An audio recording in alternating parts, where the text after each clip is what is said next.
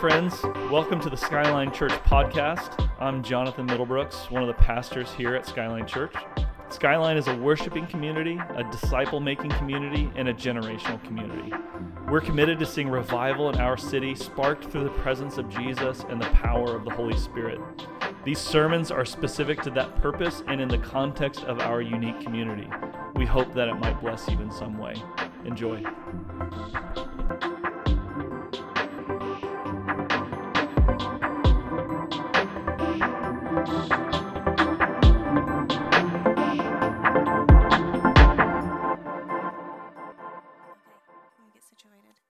Those are the 4 scariest steps I've ever taken. I'm like, please don't fall, please don't fall. I wore my flats, like no heels, just in case. Okay, I'll warn you guys, I am not a speaker. I hate the stage, actually. But here we are. If you're new here, please come back. Like Todd said, we've been here 14 years, and this is my first time I've ever spoken, so every 14 years, I guess, or so, I'm here. But you know what? My grace is sufficient for you, as Jesus' promise, and his power is made perfect in our weakness. And so if speaking is my weakness, then, like Paul said, I will gladly boast all the more, because that's where his power resides. So I'm just going to go ahead and jump in, and we're going to start. I'm going to pray for us, and we'll go from there. God, thank you that your word is living and active. This morning, may we come to you ready and waiting for whatever your Spirit has to say for each of us individually. Draw us nearer to you as we study the life of Uriah's wife. I pray that this is more than a story to our ears, but it's confirmation to our hearts of who you are to us, so that we just may know you more deeply. Amen. Okay, so like I said, I'm not a speaker, and I'm shaking, number 1. And number 2, I think in like Speaking 101, you're told to like start off with a really big, like fun story, but I'm starting off in a list in the genealogy of Jesus Christ. It's real exciting.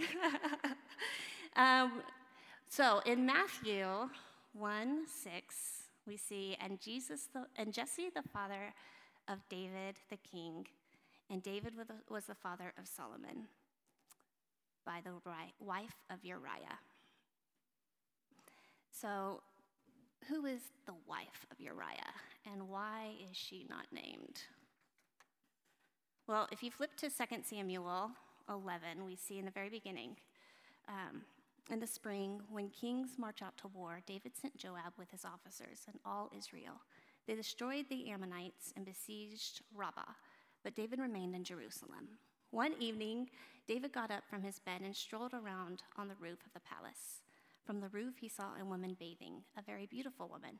So David sent someone to inquire about her, and he said, "Isn't this Bathsheba, daughter of Eliam and wife of Uriah the Hittite?"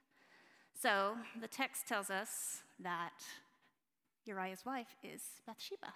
So who's heard of Bathsheba? That's a name that we've heard of a little bit more, right? She's that temptress woman that stole the heart of the heart of David, the man after God's own heart, and led him into sin, right? That's the story we hear a lot about Bathsheba. And I think we hear that story because a lot of the times we hear it through David's perspective, but today I want to look at it through Bathsheba's perspective. Because I think we will see that through this angle, it's a mistake that was actually never initiated by her, but was invited by David. So the wife of Uriah tells a story of heartbreak wrapped with scandal and shame. But no matter how messy the story, how deep the sin, how impactful it is, Bathsheba's life is actually a beautiful redemption story, and I think we'll see an example of how God is always making our lives right. Okay, so let's go back. Let's dig into the text. We'll go back to the very beginning. So we read in verse 1 that in the spring, when kings march out to war, David sent Joab with his officers and all of Israel. They destroyed the Ammonites and besieged Rabbah, but David remained in Jerusalem. So immediately we see that usually this is a time when the kings are off to war.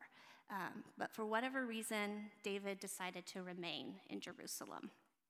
So immediately we see that something's going on with David. There's something inside of him where he's like, I don't feel like, I think I'm good here. I'm going to stay behind. Okay, so now let's look at Bathsheba's position.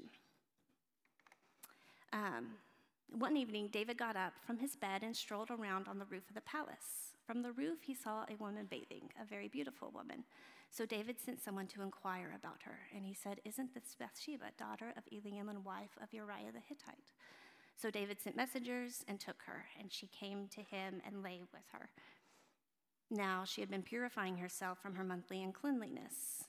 Then she returned to her house, and the woman conceived, and she sent and told David, "I am pregnant." So David is on the rooftop, right? And again, a lot of times we hear that Bathsheba is the one on the rooftop. We actually don't see this in the text.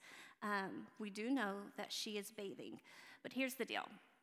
She's not tanning her birthday suit on a roof, right? She's not hanging out in bubble baths with bath salts and Epsom salts. In fact, I think when we read further down, we see that she is purifying herself from as a monthly ritual. So I did a little digging on that. And according to Jewish practice, that actually still takes place today, a mikveh is a ritual bath designed for the Jewish rite of purification. So in a mikveh, according to the law of Moses, a certain percentage of the water must be derived from natural source, like a river or a lake or rain. And according to the law of Moses, once a month, the women had to purify themselves in a mikveh. So there's a good chance that Bathsheba was actually in the act of being obedient to the law of Moses. And if that's the case, then we see two polar opposites. We see David, who is in a place where he's not supposed to be, and we see Bathsheba, who is in a place where she is being obedient to the Lord. So I want you to also pay special attention in this text, because here's where it all goes down. We see that David is abusing his use of power. He inquires about her, and he finds out that he knows exactly who she is. Both her father, Eliam, and her husband, Uriah, are actually a part of his mighty men. So he's really close to this family. And actually, it's not mentioned here, but Bathsheba's grandfather, Ahithophel, is his counselor, his counselor, his mentor almost. And then when you look at, I highlighted in red, when you look at David's actions, you see that he saw a very beautiful woman and he took. And that's when you look at the Hebrew scriptures, it becomes even clearer. And I have that read here. So he saw a woman, she was good in appearance, and so David sent messengers and took her. It sounds a lot like someone else who's fallen in temptation. Does that ring a bell to anybody? In Genesis 3:6, when Eve saw that the fruit of the tree was good for food and pleasing to the eye, she took some and ate it. So right up front, we see how the author is portraying David. He's not where he's supposed to be. He's in a place where his heart isn't postured to the Lord, but rather towards himself. And as a result, he's living out of a place of pride and entitlement. Okay, so now we can only be as clear as the Bible is clear about this. And I want to be sure that we aren't filling in the gaps with our own story. We want to read from the Bible and not into it. So, was Bathsheba seducing David? No. According to this context, she was not.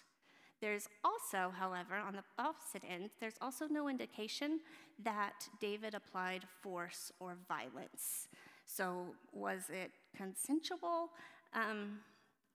It's impossible to say how interested Bathsheba is, because we just don't get that side. But what we do know is that in this time, women were viewed as property. And when a king has summoned you, there's a big difference of property, what you want as property versus what you are expected of from the king. And so there's a massive abuse of power here. And the Bible clearly condemns David in this. Okay, so to summarize what happens next, she tells David she's pregnant. He calls in Uriah, her husband. He tries to get Uriah to spend the night with Bathsheba, and he's like, no, I won't do it. So then he tries to get Uriah drunk, and he still won't do it. And then so David's like at his wit's end, and he's like, how do I cover this sin? And so he sends a note with Uriah to Joab, and in that note, it says to put Uriah on the front lines to have him murdered. And in verse 26, we read, when Uriah's wife heard that her husband was dead, she mourned for him. She's heartbroken. But remember, David is still working. Like, he still has a pretty big sin to cover, and time is sensitive. And so he's still trying to cover that. So he brings Bathsheba in, and he marries her. And at this point, if you don't know the full story, then you're like, oh, now she gets to be queen. That was so nice of David. But really, she's wife number 8, and she's just been invited to live with the murderer of her husband. So it's not as glorious as it sounds. And then we see in verse 27, but the thing that David has done displeased the Lord. And sadly, Bathsheba's heartbreak doesn't end here. But I think this moment is really important, because I think this is when, at this broken moment, we see God step in as her rescuer. We have the zoomed out version.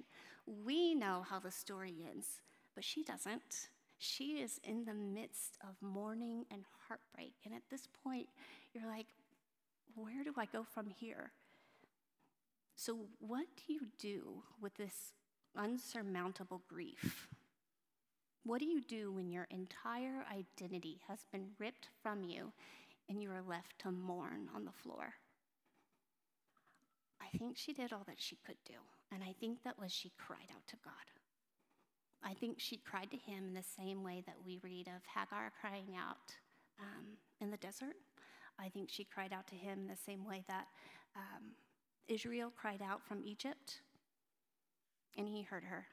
Because when God's people cry out, he draws near. It's who he is.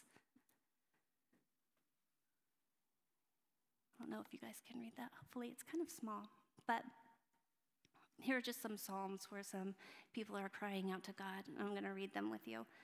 In my distress, I called to the Lord. I cried to my God for help. From his temple, he heard my voice. My cry came before him into his ears. Psalm 18:6. Psalm 91. Because he loves me, says the Lord, I will rescue him. I will protect him, for he acknowledges my name. He will call on me, and I will answer him. I will be with him in trouble. I will deliver him and honor him. And then in Psalm 116, I love the Lord, for he heard my voice. He heard my cry for mercy, because he turned his ear to me.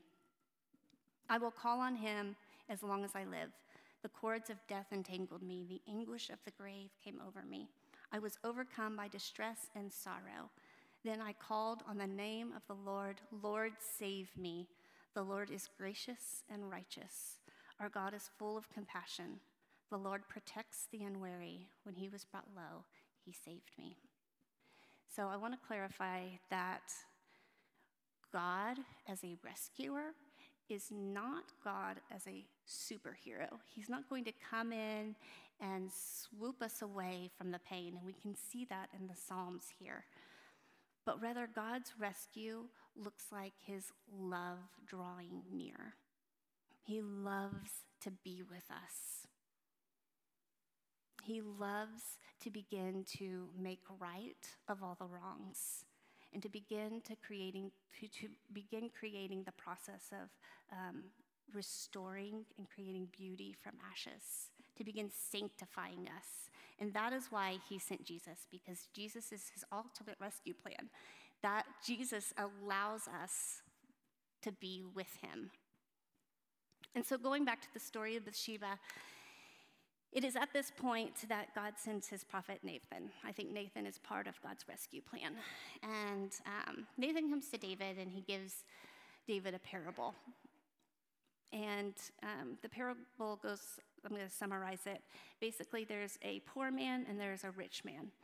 And the rich man has a herd of flocks. There's tons and tons of sheep. The poor man has one small ewe lamb. Obviously, in this story, David is the rich man, Uriah is the poor man, and I love how God portrays Bathsheba as one small ewe lamb. You see just God's love for her, and a lot of times a lamb in the Bible symbolizes innocence. And so we hear in the parable about how much the poor man loved his lamb, and loved it so much it was like a daughter to him. It actually says that in the text. And a traveler comes to town, and when the traveler comes, the rich man wants to provide a big feast. And so rather than take from his own flock, he takes the poor man's small ewe lamb and prepares a banquet for the traveler with that lamb. So this is David's reaction. He's angry, outraged by the story, and he yells, "As surely as the Lord lives, the man who did this must die. He must pay for that lamb 4 times over because he did such a thing and had no pity." I picture this to be Nathan's face while David's going on.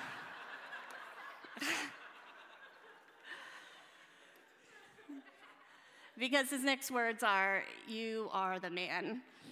So then God has to become real literal with David. He didn't get the parable.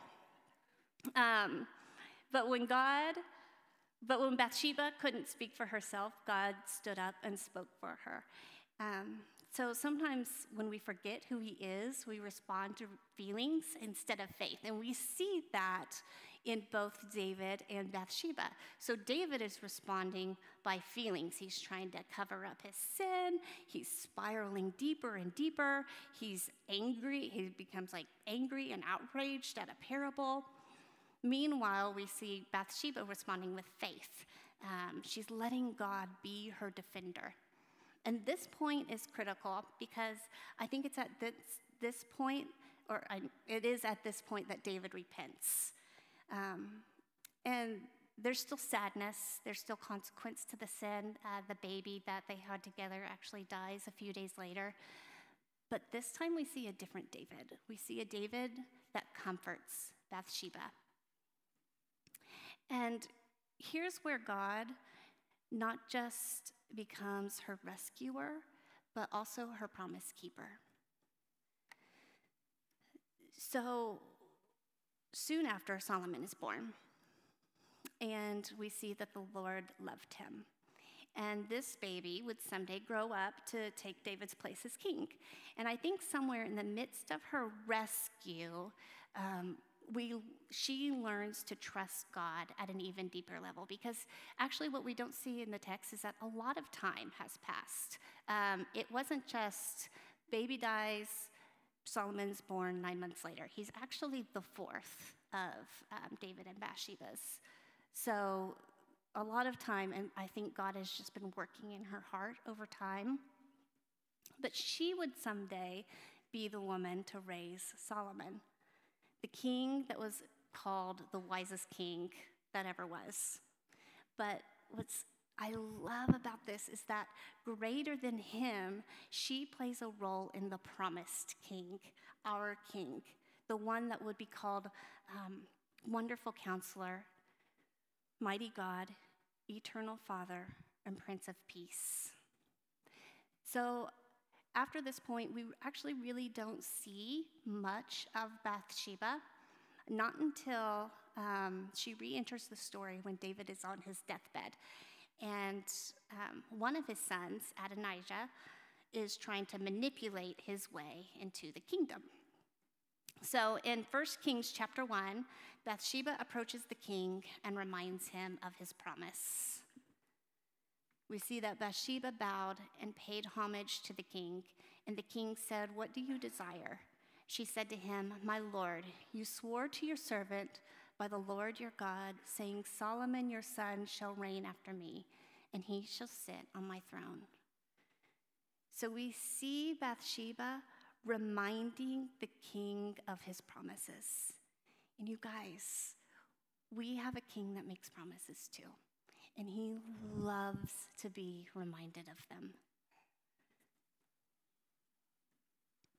So what if, like Bathsheba, in times of trouble or grief, instead of focusing on the problems, we turn our face to the person of the promise?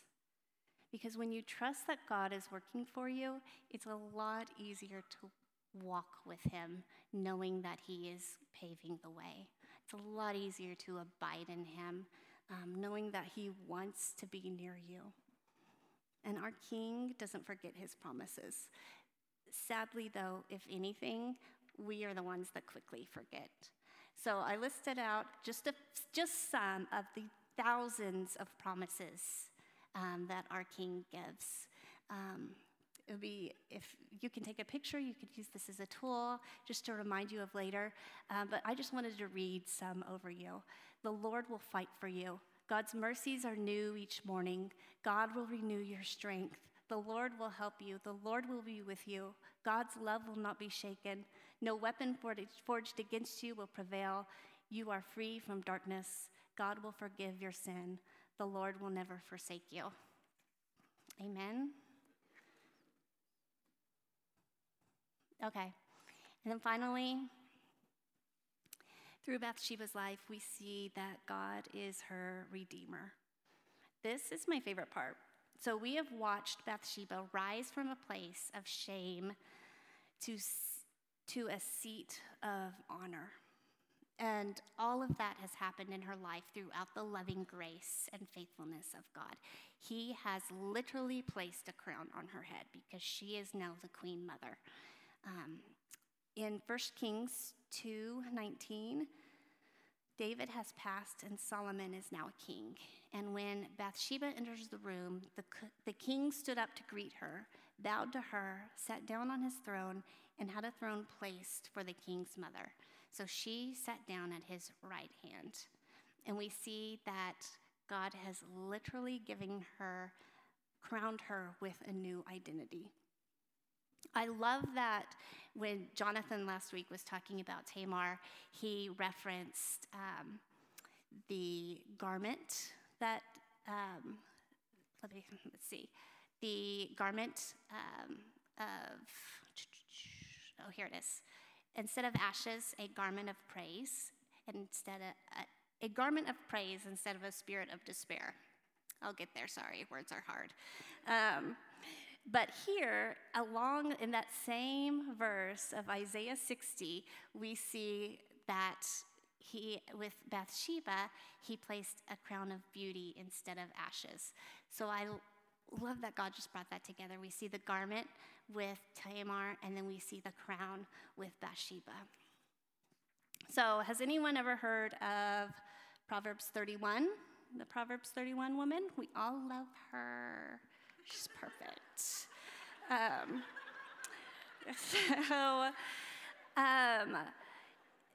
what I love about Proverbs 31 and studying Bathsheba is that it begins with, in the words of King Lemuel, a pronouncement that his mother taught him.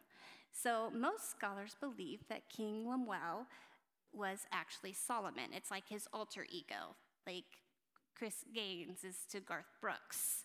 And if that's the case, then it was actually Bathsheba who inspired Proverbs 31. So what I love is how freeing that is for the Proverbs 31 woman, because then it's not just a checklist of how to be perfect or all the things that a woman needs to get done for her family, but rather it's inspired by Bathsheba, a woman who was not perfect, who the Lord took out of mourning and ashes and brought to beauty. And she is the portrayal of what a woman of wisdom and virtue looks like over time when she's learned to live a life walked out with God. I think we see in Proverbs 31, 8 and 9, a little bit of Bathsheba's voice. Speak up for those who have no voice, for the justice of all who are dispossessed. Speak up, judge righteously, and defend the cause of the oppressed and needy. She's speaking about that woman that she remembers from so long ago. So we see that Bathsheba in her life has suffered the mistakes of someone else's sin. And God redeemed her story, not just through Solomon, though that absolutely would have been enough, but multiplied 100 times that through another that would come and suffer the mistakes of all man's sin, which is Jesus. Okay, the good news is when you have a speaker that is very new, message is a little bit short. So I will have the band go ahead and come back up. And we're going to do things a little bit differently. So I'm going to pray for us, and then we are going to play, Sarah is going to sing Lauren Daigle's Rescue. So while I was prepping for this sermon, this song kept coming up, and I couldn't get it out of my head because I felt like it was the Lord singing it over Bathsheba. But I think more importantly, He wants to sing this song over you.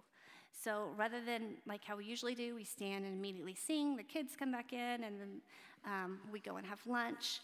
I want you to begin with just sitting and listening to the words. I just want them to wash over you. And while you pray and while you listen, I would love for you to just talk to Jesus and for you to ask Him and invite Him in to be who you need Him to be in this part of your story where you are right now. Is it a rescuer? Is it a promise keeper? Is it a comforter, a defender, a friend, a redeemer? I'm going to go ahead and pray for us. Father, you are compassionate and gracious and abounding in faithful love and truth. Thank you that you are a God that genuinely loves us and shows us that love time and time and time again.